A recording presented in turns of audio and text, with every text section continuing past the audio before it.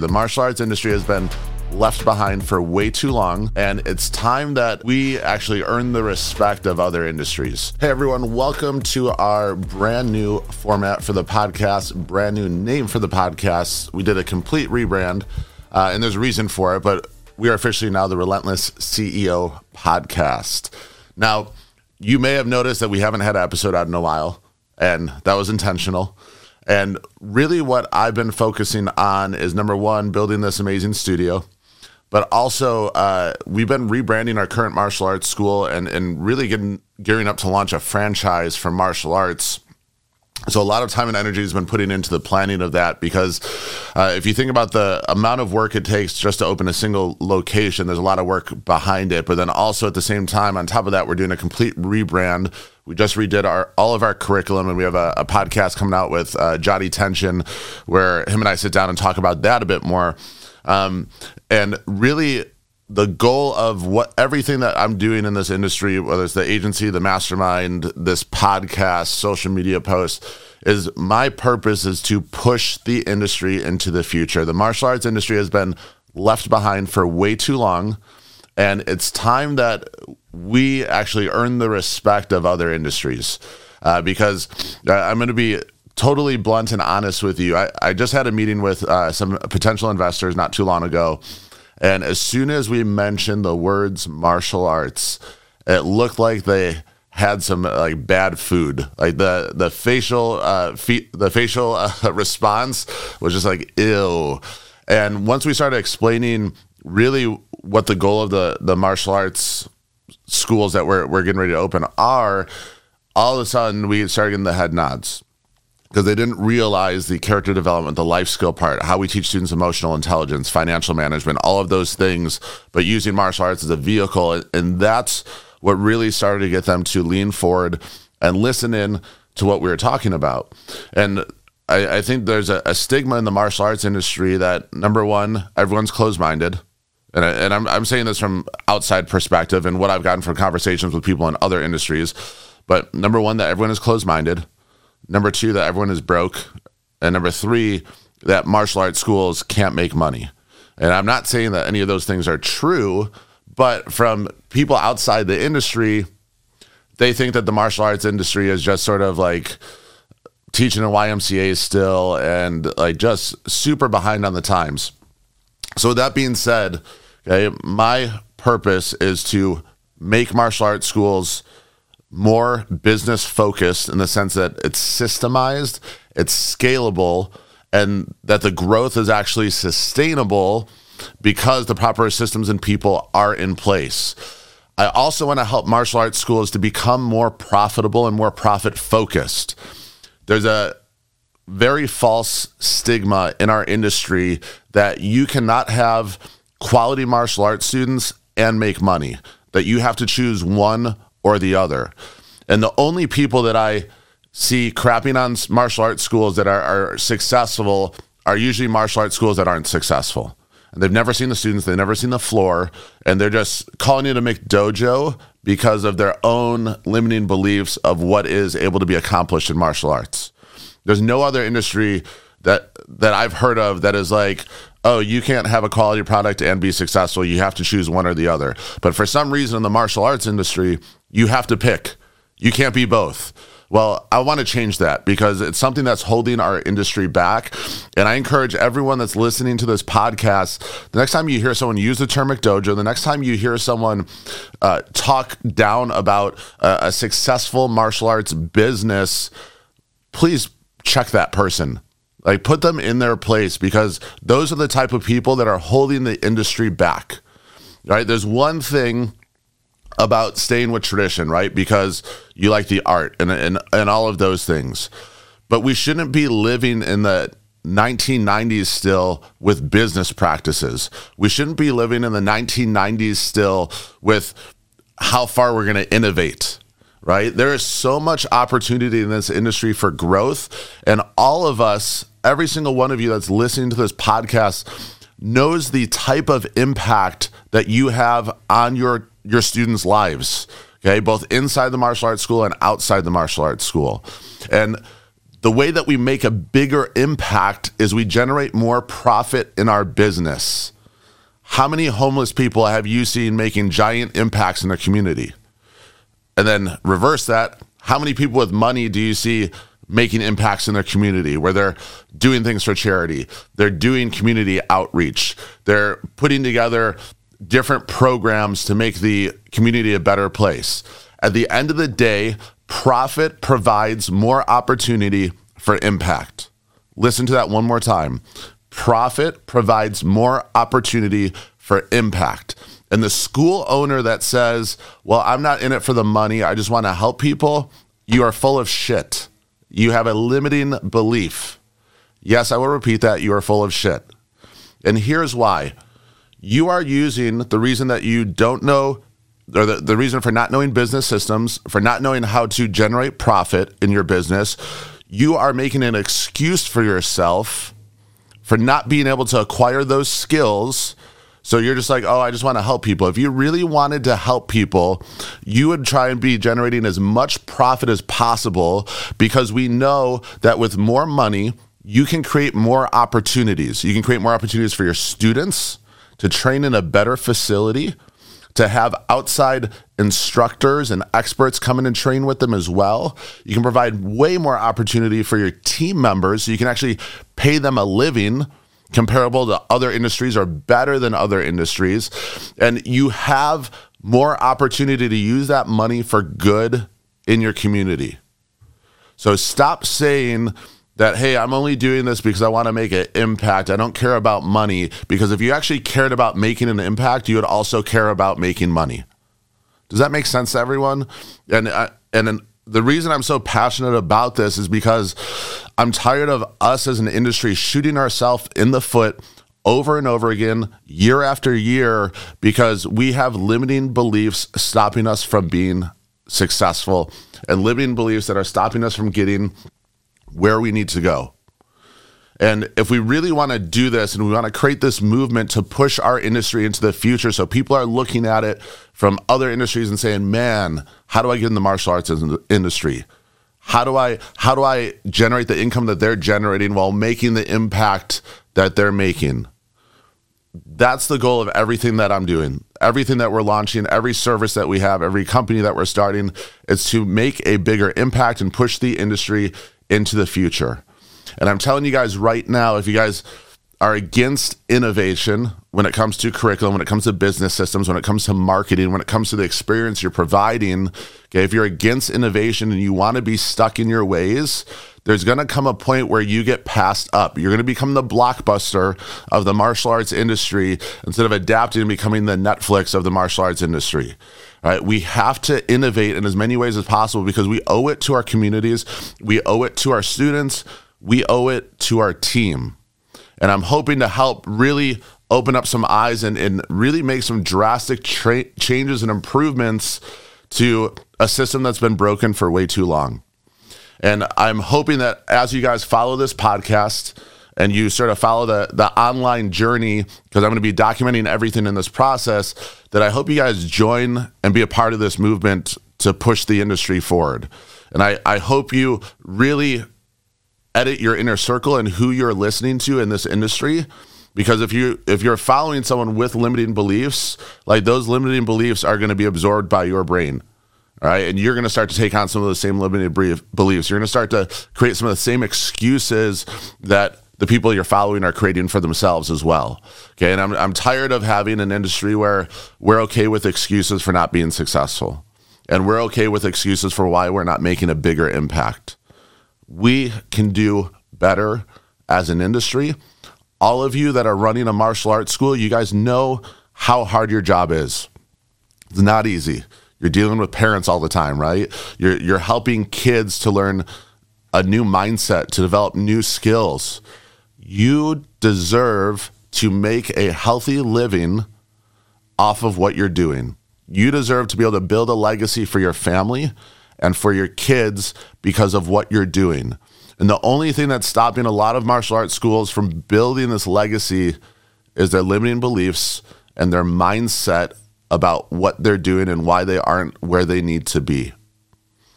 And I hope you guys join with me to push this forward. And part of the reason we switched the name of our podcast from Relentless Entrepreneur to Relentless CEO is I think our industry has had entrepreneurs for too long, and we need to start thinking differently. We need to start thinking of our business from a CEO viewpoint. CEOs think differently. Okay, if we think about a CEO, like successful CEOs running profitable companies that are doing good, okay, they make logic and data-driven decisions on a daily basis. They're not leading their decision-making process with emotion or feelings. Okay, if you were at the Relentless Summit, you heard Tim Grover speak. Okay, when Tim Grover was talking, he said, if you want to win, okay, you don't need to be heartless, but you have to use your heart less. Okay, and what he's saying is when we let our emotions take control of us, we don't make sound decisions in anything. We don't make sound decisions in our personal life when we're stressed, overwhelmed, when we're angry, upset, frustrated, worried. None of those lead to good decision making. Okay, but when we're able to actually work on our emotional intelligence, take a step back and really just look at data and facts, your decision making process immediately becomes better. Okay, I guarantee it because I've seen it with myself. Okay, I used to be horrible with emotional intelligence. If I was frustrated, I would act on my decisions out of frustration. If I was stressed, I would act on my decisions out of stress or desperation. I didn't get anywhere by doing that. Okay, as soon as I actively started working on my emotional intelligence and really started studying other CEOs, reading books by CEOs and seeing how they're building their companies, where they went wrong, how they developed their emotional intelligence, and I started to mimic that, that's when I started to become successful. That's when I started to see massive gains in not only just income, but also in being able to build my team and being able to pay our teams more as a result, because we became more profit focused. We knew how to structure everything financially. We knew how to budget. Okay, we knew how to make sure that we were thinking profit first with our revenue and not thinking of profit as whatever's left over. And I want to encourage everyone to do the same thing. Okay, and part of the goal of this podcast moving forward is, yes, we're going to have guest speakers in here regularly. We're going to a video format because I want to be able to engage with all of you guys listening and watching to this podcast even more. And everyone that we're bringing on this podcast is going to be on this podcast to give you information, tools, and knowledge that are going to help you to develop into a better CEO of your business.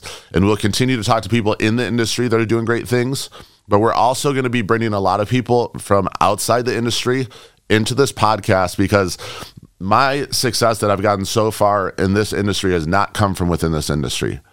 Yes, I've learned a lot from great people like Dave Kovar, Johnny Tension, and really a lot of awesome people in this industry, but the most that I've gotten has come from outside the industry. It's come from learning from the hospitality industry, okay, from learning from Zappos, from going to events and learning about what people in the real estate industry are doing. And basically what I'm seeing is these different strategies and tactics being done at a scale that's never been done before in the martial arts industry. And what does that mean? It means that they have more data to look at for why they're actually doing what they're doing. Because they're doing these for millions of people, whereas in our martial arts industry, we're doing these for hundreds of people. Okay, so they have more data to look at and more proven strategies of what works. And my goal is to bring as much of that information from other successful industries into our industry. So now that we can see what working for other people, now we can tailor that to our industry and take our industry into the future so we can make martial arts a respectable industry that every single entrepreneur wants to be a part of. And I'm sure all of you guys would appreciate being on board with that. Now, it all starts for us with mindset. Okay, and I talked a lot about limiting beliefs, and really in order for you to take the next step in your entrepreneur journey or your journey as a CEO, okay, it comes with changing our mindset. And I had an interesting call with one of my mentors one time where I was talking to him about work-life balance. And I was like, man, when I'm at work, like I feel guilty for not being with my family. And when I'm with my family, I feel guilty for not working. And I'm like, I don't know how to get out of this sort of like giant loop that just keeps happening over and over and over again. So he said, hey, Adam, do you have core values for your business? And I go, absolutely. He goes, all of your businesses? I go, absolutely. We have core values for every single one. He goes, what about your personal life? What are your personal core values? And I never, until that point, created a list of personal core values. It was just living by what I thought were rules that I set for myself. But his conversation with me was this. He said, Adam, he goes, if you don't create core values for yourself, okay, you'll accept anything that happens in your life. Okay, your core values are your boundaries for what is acceptable and what is not acceptable in your personal life. And if you actually don't spend time sitting down and creating these things, your mindset about being a better parent, being a better dad, being a better CEO, is not going to get any better. So right after the call, I sat down and I started working on core values. And these core values have changed throughout the last year. Okay, there have been some improvements, been some additions, all of those things. But what I want to do is I actually want to share my personal core values with you guys, because these are things that for me really changed my mindset and my actions behind what I was doing. And I'm going to be totally transparent with you guys. I have not always been a good husband. I've not always been a good father. I've not always been a good leader or CEO. Okay. I've failed multiple times at many things in each one of those categories. But the one thing I've done is I've learned from all of those failures. I've learned how to change, improve, and overcome as a result of those failures. And I've surrounded myself with the right people to hold me accountable and to guide me in the right direction when I start leaning back towards failing again. And the core values are something that I have on my notes that I look at every single morning on my phone to remind me of, hey, what is acceptable in your life today? Okay, and what is not acceptable? What are the non-negotiables that you are going to live by every single day? So I want to share these with you because I hope it inspires you guys to sit down after this podcast episode and write up your own personal core values. What are your non-negotiables in your own life that are going to help you to take it to the next level? Because I know a lot of you guys are listening to this and you're like, Adam, I just want business advice, man. Like, just tell me what to do with my business. And I get that. But your business isn't going to change until your mindset changes. All the problems you have in your business are not business problems. They are personal problems that are affecting your business. Okay. In essence, it's your mindset or your lack of growing your mindset or your limiting beliefs is really affecting the output of your business. And as soon as you start to change those limiting beliefs, as soon as you start to really work on developing this on a daily basis, you will see growth within your business as a result. You'll see your relationships with your team, with your spouse, with your family improve as a result. So let's jump into this. Okay, so I have 10 of these, all right, which seems like a lot, but I review them every day. Number one, be coachable every damn day. We talk a lot in our industry about having a white belt mindset, okay? And a white belt mindset is great, okay, but we actually like show that every single day. I used to be the guy that would prejudge freaking everybody, right? I would see someone, I would instantly start judging them and start thinking, well, what does this person have to teach me? Or I'll see someone and I'll be like, if they were more successful than me, and I'll just be like, oh, that guy's probably an asshole. He's probably a jerk. All right. And that was my mindset going into masterminds and meetings and all this stuff. And it did me no justice. I got no growth whatsoever from that mindset. And I'm going to tell you two stories about what really changed this for me. First one was I was at a charity event on this yacht, and they were auctioning off a painting. And this charity event had some of the biggest entrepreneurs that you've heard of, all right, authors of successful business books, all these great people, right?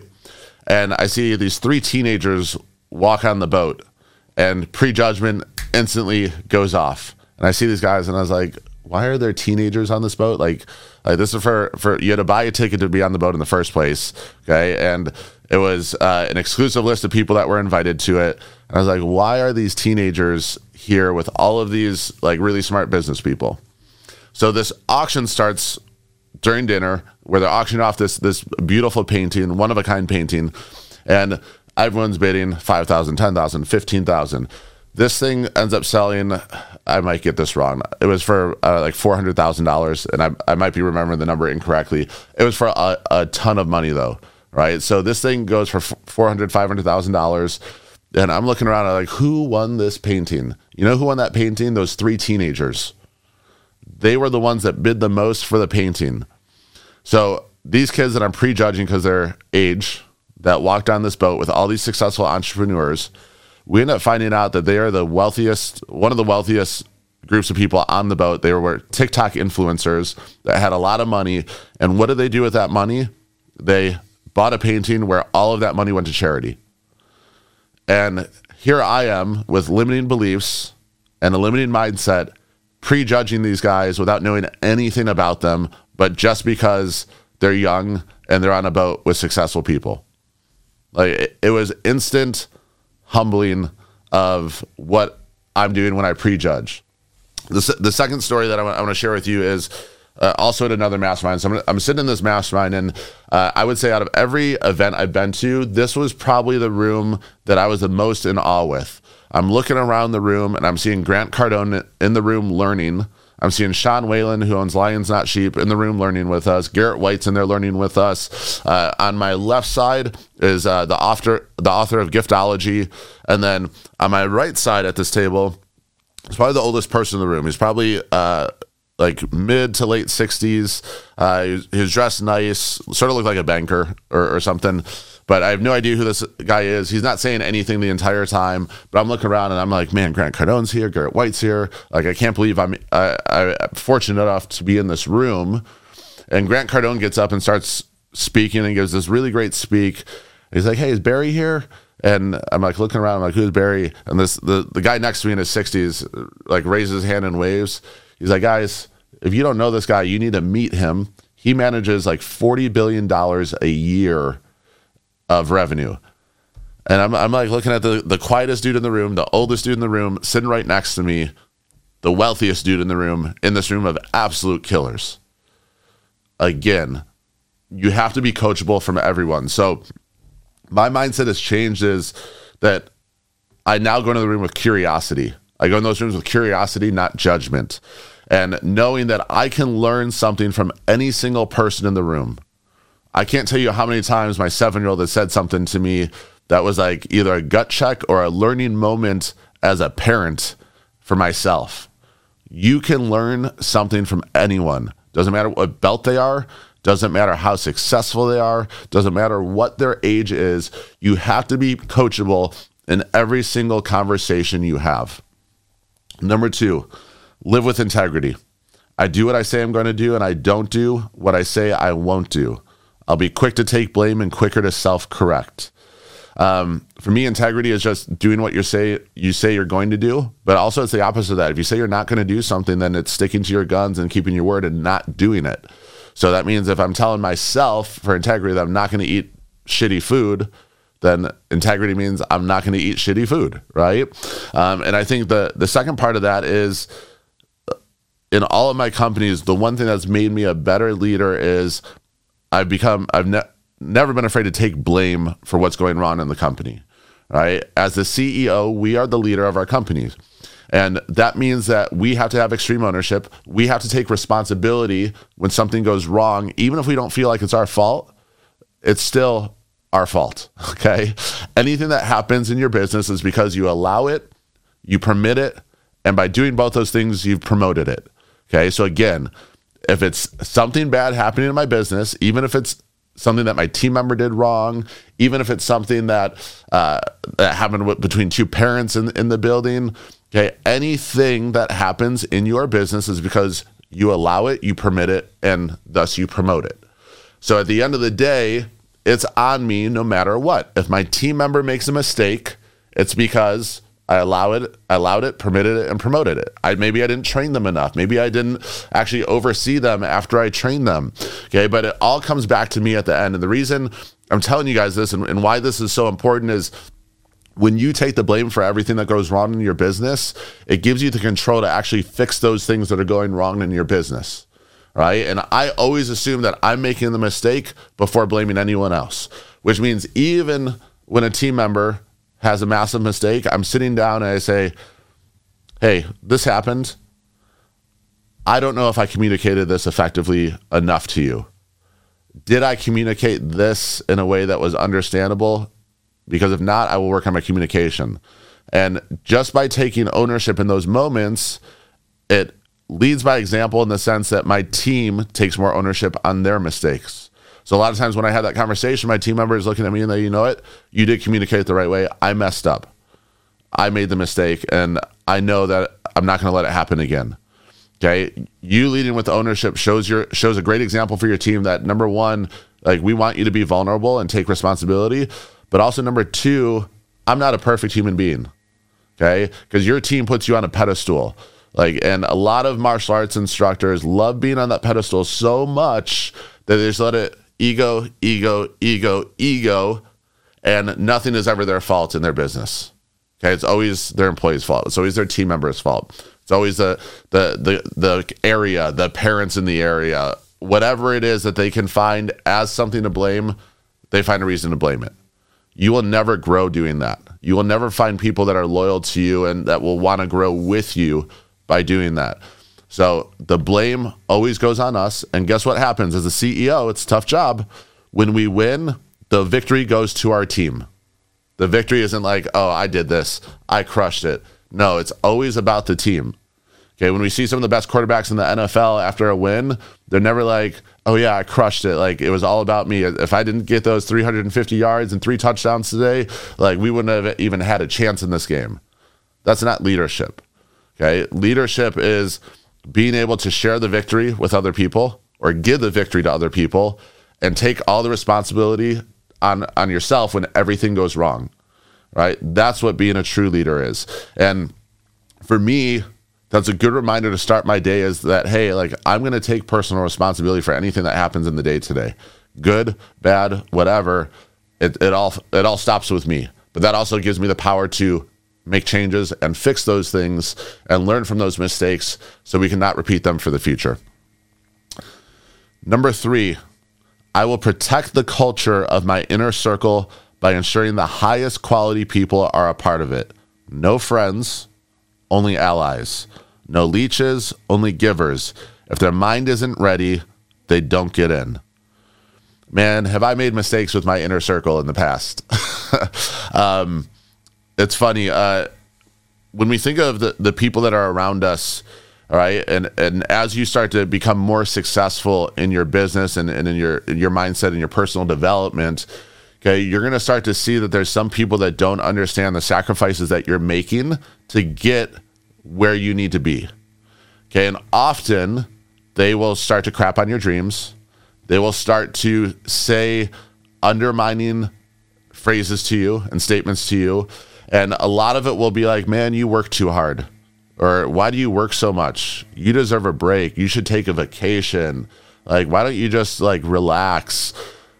Those people don't understand the sacrifice that it takes to become successful in life and in a business. And that's why they're defaulting to those statements, right? We don't want to be around people that are feeding our brains doubt, okay? Because they don't understand what it takes to become successful. Also, if you're talking about your dreams and they are shitting on your dreams and they're shitting on what you want to do with your life, those people are not allies to you. Okay. Again, the reason they're shitting on your dreams is because they can't fathom those dreams in their own life. Hurt people. All right. They don't have their life together, so they want to make it so you are staying where they are. All right. It's like the bucket of crabs theory. Okay, you put a bunch of crabs in a bucket, none of them are getting out, because as soon as one starts to climb to the top, everyone else grabs them, pulls them back down to the bottom of the bucket. For you guys, I really want to encourage you to do 2 things, and these are things that I've done multiple times in my life. Number 1, create your top 5 list. Write down the 5 people you wish you had in your inner circle, and they can be anybody, right? I don't care if it's someone you've never met before. Write it down. Hey, I want this person in my inner circle.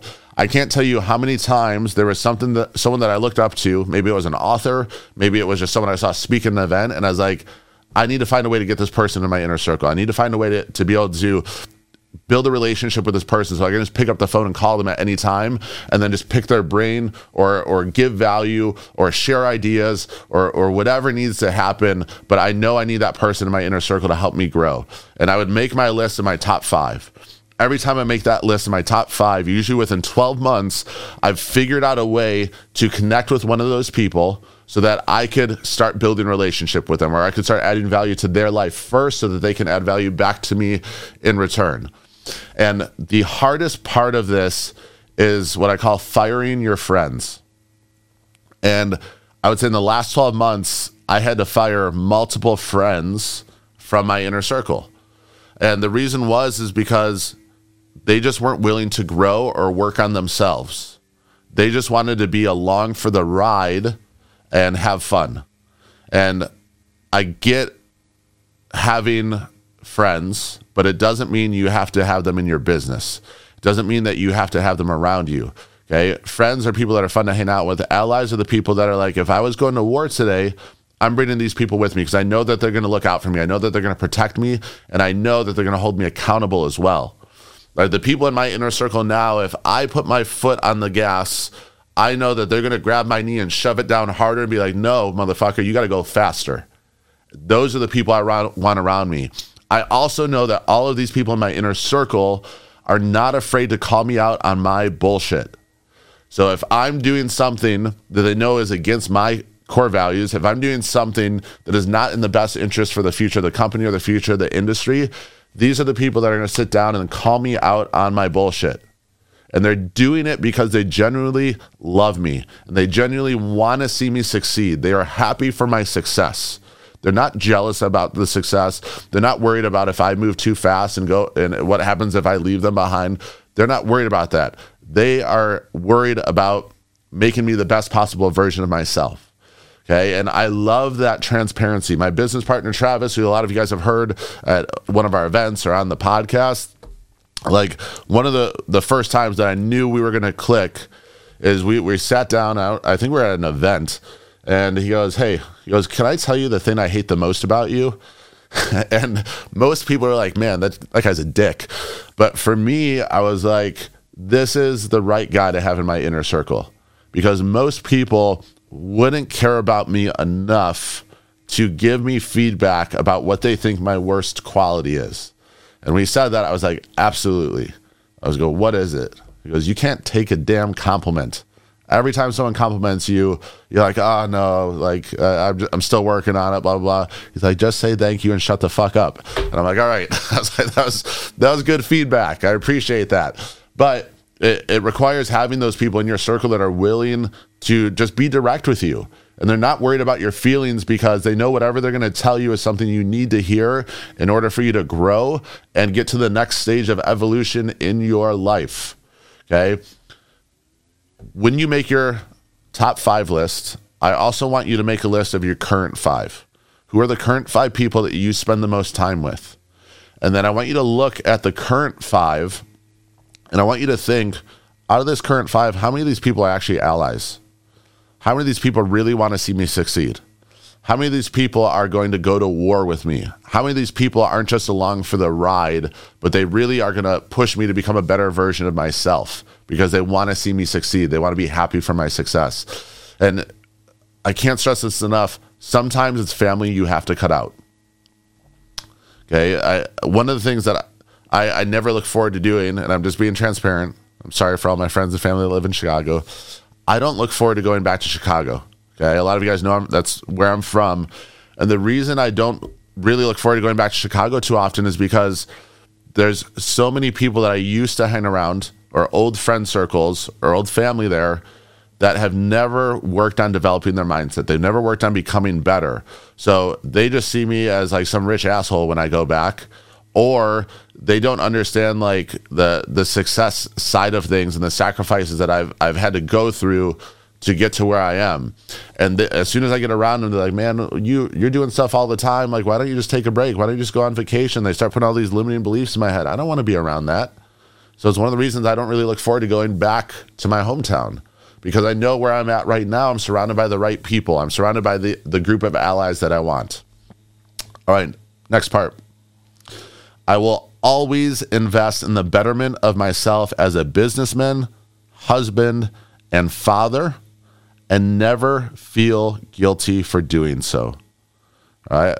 I will always invest in myself for the betterment, man, I used to have like this guilt that I would get when I would invest in myself, for whether it was money, time, energy, whatever it is, because I always thought there was something else that I was leaving out while I was investing in myself. And the truth of the matter is this: the way that you become a better parent, a better partner to your significant other, a better CEO or business person, is actually investing in yourself. Because I know when I invest in myself, I'm gaining knowledge that makes me better with relationships. I'm gaining knowledge that makes me better at leadership. Okay. And for the longest time, I'd always feel guilty for writing that check for that event. Okay. Or even guilty sometimes for going to the gym because I wasn't spending time with my family, or I wasn't spending time at the office. As soon as I got rid of that limiting belief, every area of my life improved. I started to become a better father as a result, become a better husband and partner, become a better CEO, become a better leader. And I started to see massive growth in multiple areas just by removing the limiting belief that, hey, I shouldn't be spending time on making myself better. I shouldn't spend time on investing in myself because I have to serve everybody else. As a CEO, do you have to serve everybody else? Yeah, there are absolutely times you have to serve everybody else, but you can't serve them to your best ability if you're not serving yourself first. Okay, if you're not investing in yourself, making sure that your health is on point, making sure that your mind is on point, you're constantly learning, you're reading books, you're going to seminars, you're taking courses, and then lastly, you're actually implementing and taking action on what you're learning. If you're doing those three things, you're going to become better in every aspect of your life. So never feel guilty for spending time on yourself, for working on yourself, for investing in yourself, or investing in your business. Number 5, my family is never the backup plan. They are the priority. I don't give them my leftovers. I give them my everything. I will never say I'm too tired when it comes to family. At the last summit, I gave a very transparent speech about my time in New York. Okay, and living out there. And the biggest mistake that I made in New York City when I was living there is I put work before everything. Okay, there was no balance whatsoever. It was me working 8:30 a.m. to 9 p.m. most days of the week. Sometimes I was there to 11. Okay, when I was in the office, most nights I was the last person to leave. That means after the CEO, the COO, the CFO, all the C-level people left, I was usually still there working. And the reason is because I wanted to gain skill and I wanted to really see the company I was working for succeed, and I wanted to will it to succeed and will it to have a culture change and to get better. But I put so much energy and time into work that when I came home, my family just got the leftovers. I was drained. I was tired. I didn't have energy. So when I get home, my kids would ask to play, and I'm like, Daddy's tired. Like, why don't we play this weekend? And what would happen on the weekend? I would still end up working, and then I wouldn't play with the kids. Or even when I come home and my wife wanted to hang out or watch TV, I'm just like, babe, I'm tired. Like, I just want to relax. Or if she want to go do something on the weekend, I was like, I need some time to just like chill. And my family always got the leftovers. They never got the main course. All right. And that was on me. It wasn't on my bosses where I was working. It wasn't on anybody else. It was on me. Okay. Because I control my own actions. So I had to learn to make time for my family and to make it a priority and not just give them whatever time was left over. For me, the way that this changed is, number 1, I created these core values, but number 2, I made it a priority to time block for my family. And some of you guys might think like that's inauthentic, but for me, I am a time block person. My day is planned out to the T. If my schedule or calendar is not set up like it's supposed to be, it is like my number 1 pet peeve. But whatever is on my calendar happens. So if I'm putting meetings on my calendar, it means that I must think those meetings are important for me to block time out for them, right? Well, why wouldn't I do that for my family? Why wouldn't I time block out for my family if they're the most important thing in my life, but I'm willing to time block for a meeting? So that had to change. So it became like, hey, Saturdays are date nights. Like, no matter what, if there is a Saturday, my wife and I are going out and we're having a date. It also became, you know what, we are going to trade money for time. We're going to hire a nanny to watch the kids in the morning so that my wife can have her time, that I can have focused work time, so that when I'm actually home for dinner, I can have focused family time. I'm not on my phone looking at emails. I'm not at my phone checking text messages. Do I still default to this sometimes? Absolutely. I'm not perfect, okay? But has it gotten way better than it was a year ago, 2 years ago, 3 years ago? Absolutely. Okay. And then when I'm at the karate school, it's for my kids' classes most of the time. And when my kids are in class, I'm dad mode. I'm the number one cheerleader. I'm cheering them on. I'm watching class. I'm being a part of what they are doing. Okay. But family time has to be intentional.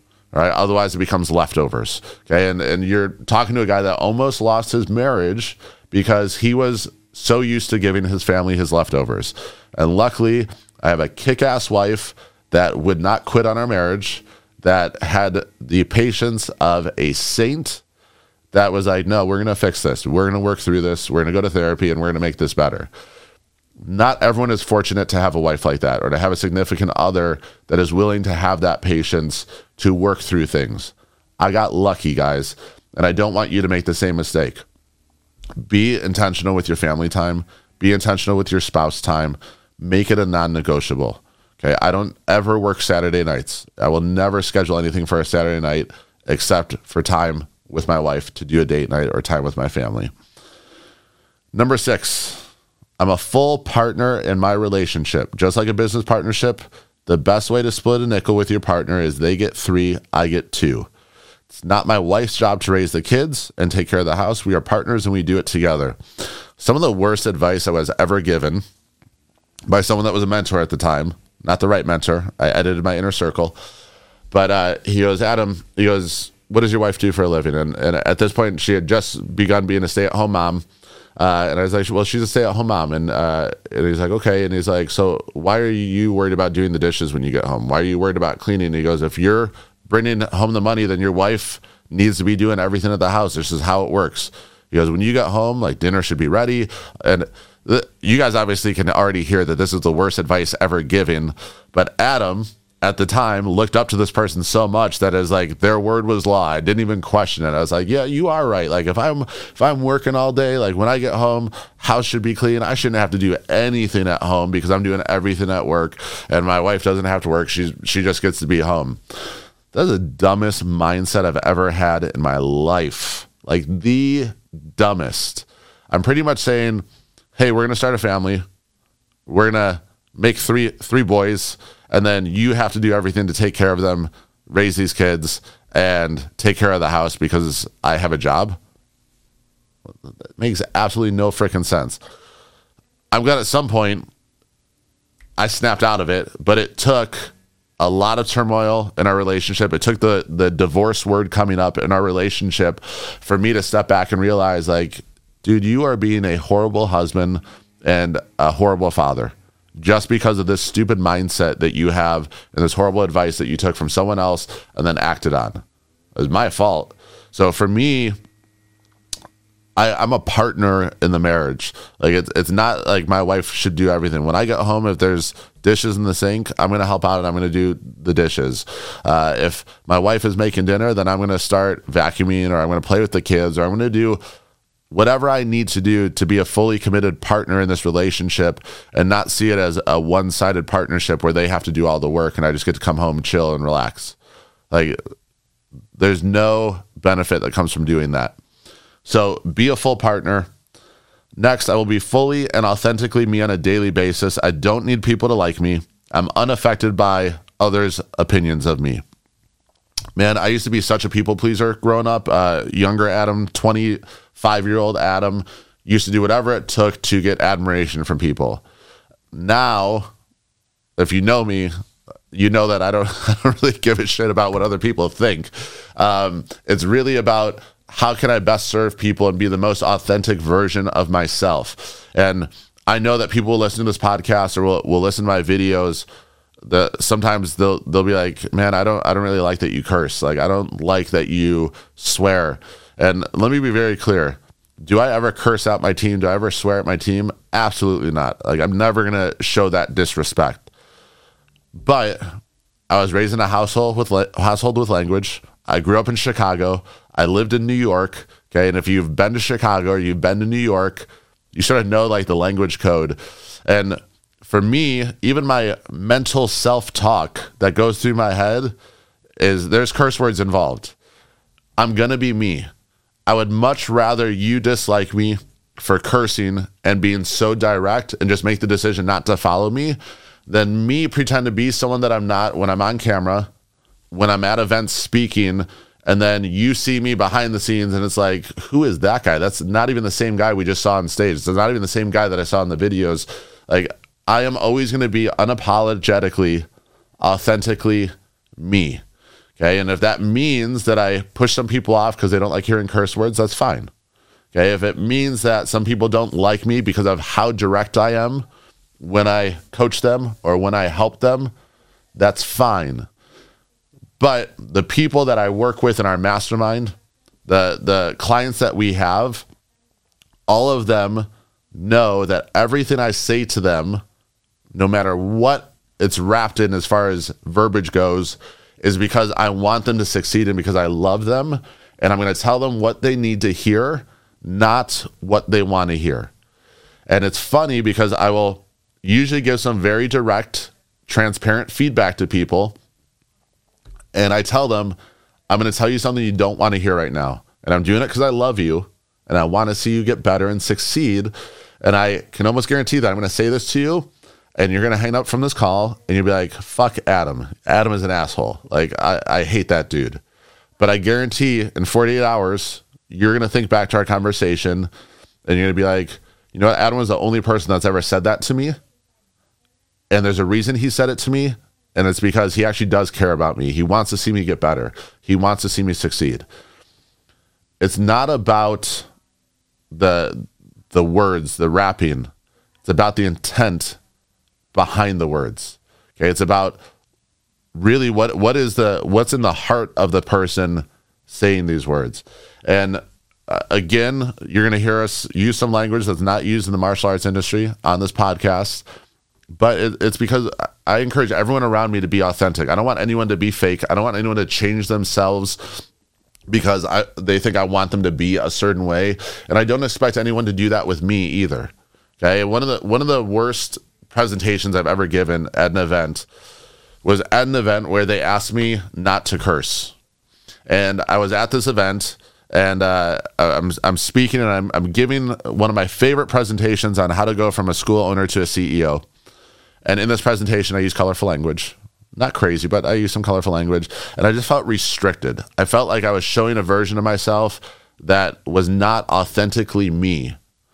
And I gave the same presentation or a similar presentation at our summit. And it was funny. There was Alan DePena, if he's watching this. I remember he came up to me and he's like, man, I saw you speak at this skills event that I was at. And like the content was good, but he's like, I'm not trying to offend you. I'm just like being honest. He goes, the presentation just wasn't there. Like the delivery of it just wasn't there. And he goes, seeing you on stage this weekend, you are like a totally different person, like totally transformed in how you speak and your delivery.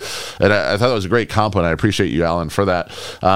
But I think part of the reason my first presentation that he saw was so poor on the delivery side is because I felt like I had to restrain myself. I felt like I had to hold back of being me.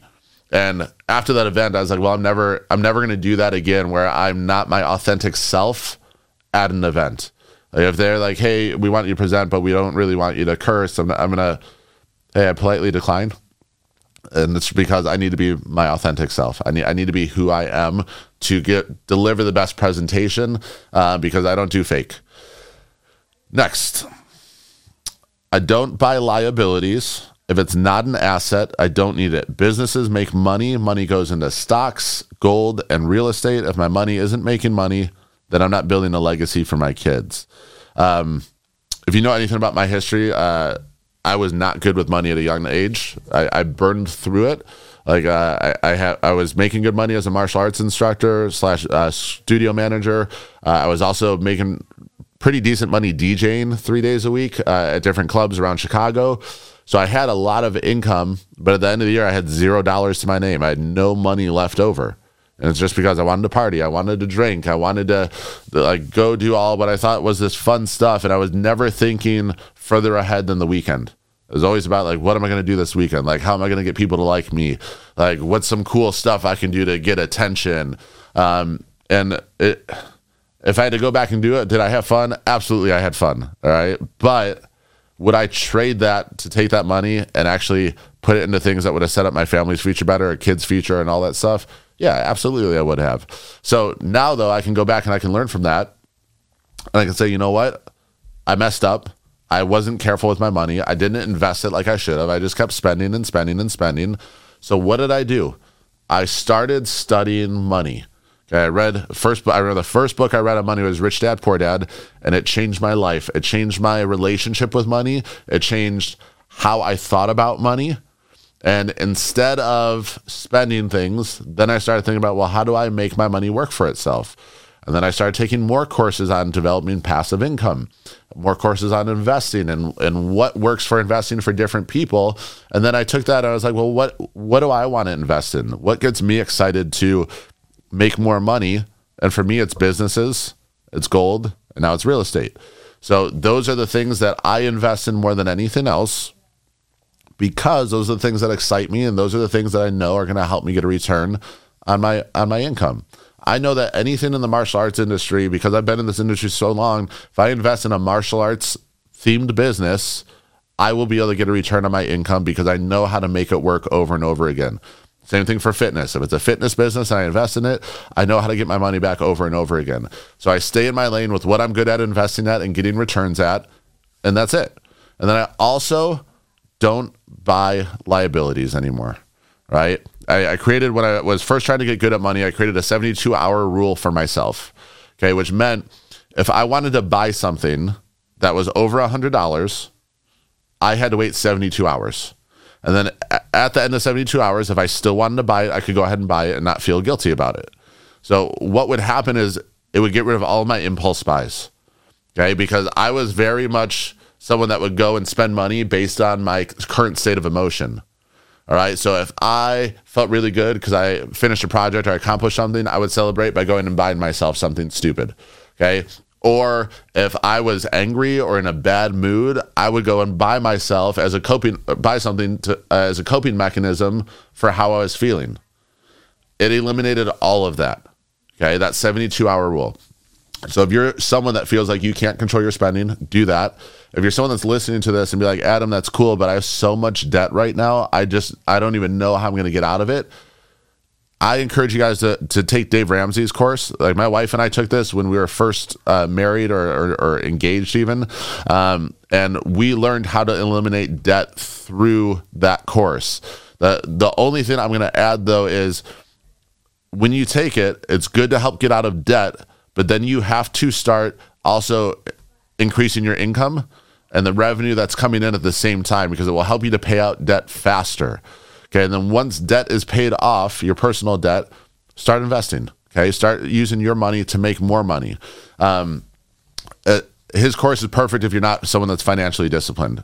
If you're already financially disciplined, okay, you have a different relationship with debt and how you use it for investments, which I'm not going to cover in this video because I'm not a investment expert or a financial manager or anything like that. So we'll leave that to the experts.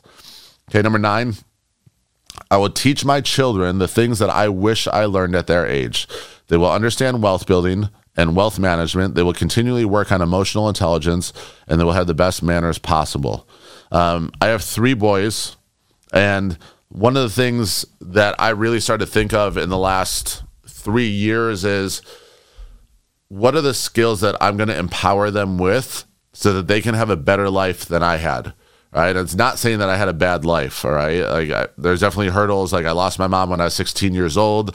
I was couch surfing and homeless for a couple years until I was able to afford my own apartment when I was 18. So I've been through some shit, but overall, like, I'm so grateful for the life that I've had up to this point. And the reason I'm saying that is I still think I can give my kids a much better upbringing than I had. Like, if I think about things I wish I learned at a younger age, I wish I was way better with money at a younger age. I wish I had a better relationship with money. My limiting belief was that Kifers were not good with money. Okay, and I used to tell myself that. So because I started to believe that, I'm like, I'm not good with money anyway, so I might as well just spend it. Okay, I had to change my mindset on that and be like, no, Kifers will always be great with money. We will always be smart with it. We will see it as what it is, which is a tool. We will use it to create more passive income. We will use it to create legacies for future generations. So in order for that to happen, my relationship with money had to change, but I also had to educate my kids on what their relationship with money should be.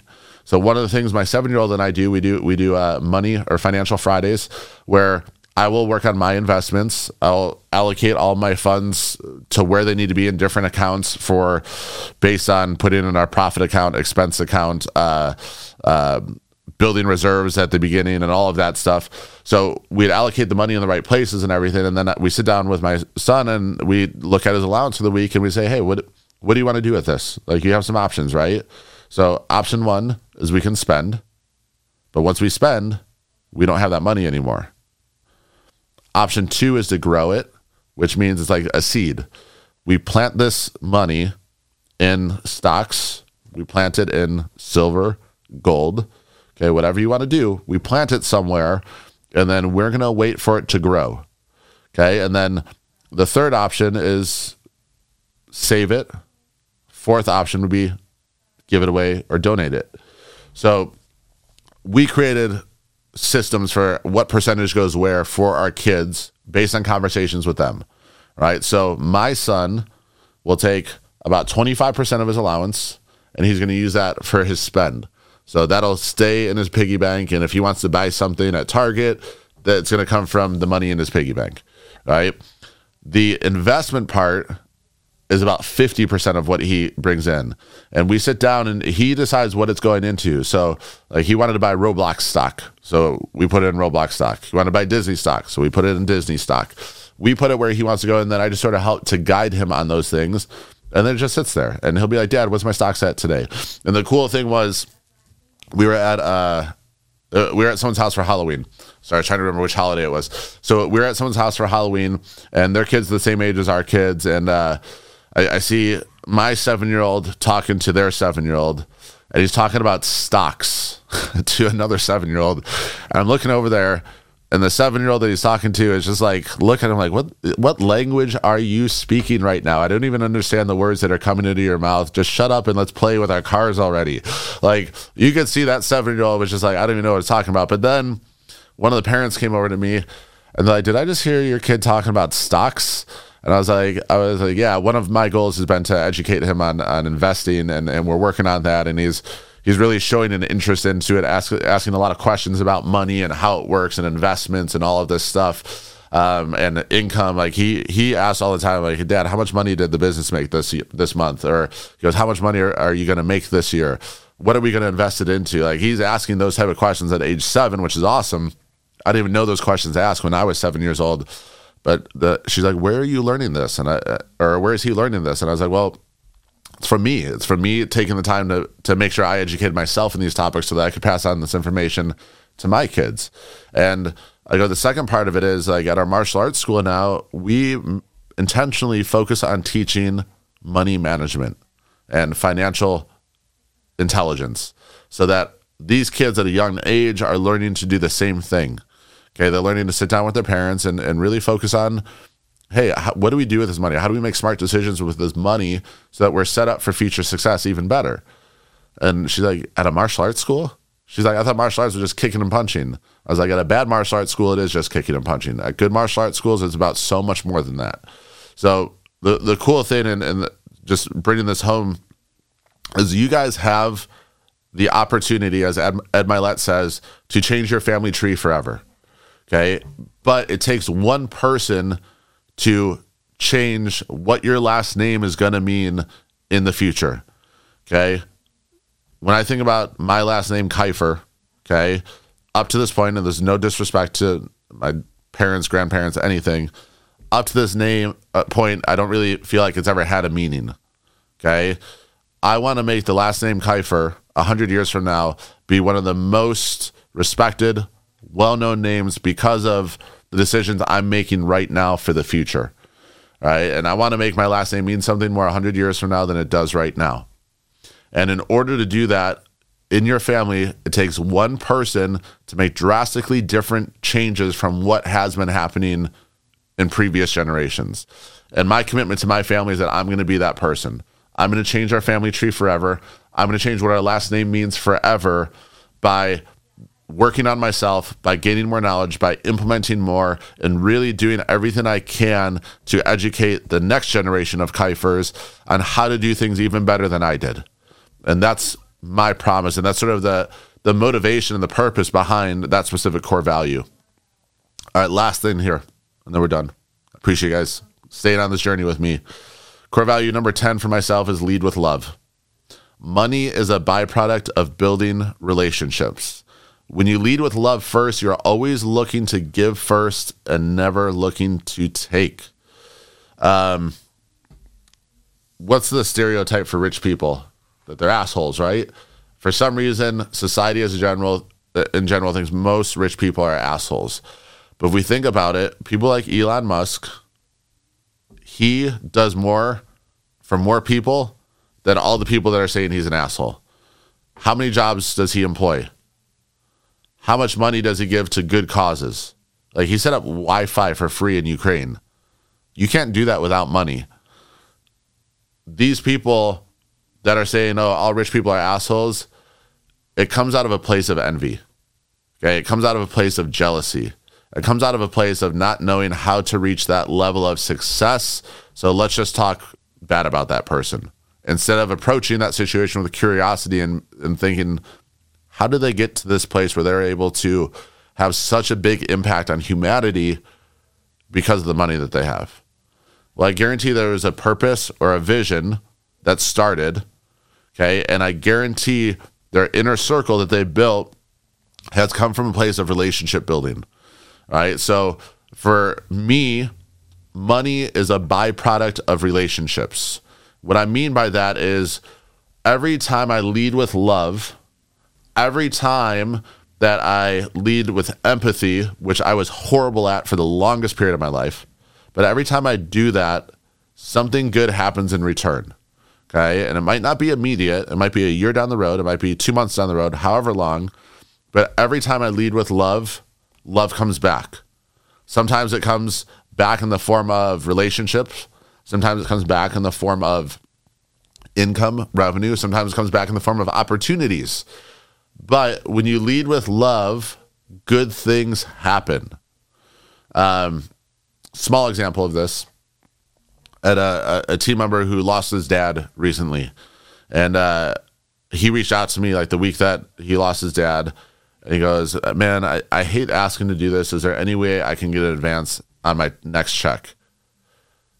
Putting myself in his shoes, leading with empathy means absolutely hell yes. Like we will take care of it for you. There's also just been people in my life that, I'm not opening a door here, so please don't hit me up asking for this. But there's been people in my life that are just like, hey, Adam, I'm going through a tough time. Like, can you just lend me $1,000, $5,000, whatever? And it's always going to be, for those people in my inner circle, an absolute yes. Like, yes, I'm going to lead with love. And most times it's not even alone. It's like, hey, just use this. Like, get out of your situation. Don't worry about paying it back. And like, I'm not going into those, call them transactions. I'm not going to those transactions expecting anything in return. It's about making sure that, like, hey, if I was in their shoes, how would I feel? Number one, asking someone for that help, because it is hard. Okay, it's you don't feel good when you have to ask someone for help with money or help for a lot of things in general. If you're in a bad place, like it's there's a sense of embarrassment that comes with it. So I'm thinking, if I was in their place, like, I would have, first of all, had to probably have a lot of internal dialogue to even ask that question. And I probably don't feel good about asking it in the first place. And then third part, if I'm asking it in the first place, I'm probably in a pretty bad place, and I just need someone to believe in me. I just need someone to lead with love in this situation. And I've had people in my life that have been that example when I was in tough times or hard times, where it was just like, man, I don't know what to do. I just need your help with this. I need you to direct me in what to do, or if you can extend this, I'll pay it back, whatever it is. And I still remember each and every time that that's happened where I had someone else show love to me in those situations when I really needed it. And for me, it's not about leading with sales numbers in mind. It's not about leading with revenue in mind first. It's about, well, how can I use my heart to make better change for the people that I'm working with, for the people in my life, and the people in my inner circle. And again, when you start thinking with that mentality, so much more comes back to you in return. Lead with love, invest in the relationships of the people around you. It's going to make a drastic difference in your life. Guys, this is our first official episode of the Relentless CEO Podcast with its new name. Thank you for coming along with this ride with me. You're going to see some one-on-one podcasts. We're going to have a lot of guests coming in as well over the next few weeks. We got lots of events coming up as well that we're going to be talking about. And then we also have some really cool free training opportunities that we're going to be providing for everyone in the martial arts industry. So we're really excited about what we're doing because we see it serving our longer mission and purpose of getting this industry to where it should actually be, getting it the respect it should actually have. And I'm so excited for you guys to come along with this journey with us and be a part of this movement and be a part of what we are building to take this industry to the next level. See you guys in the next episode.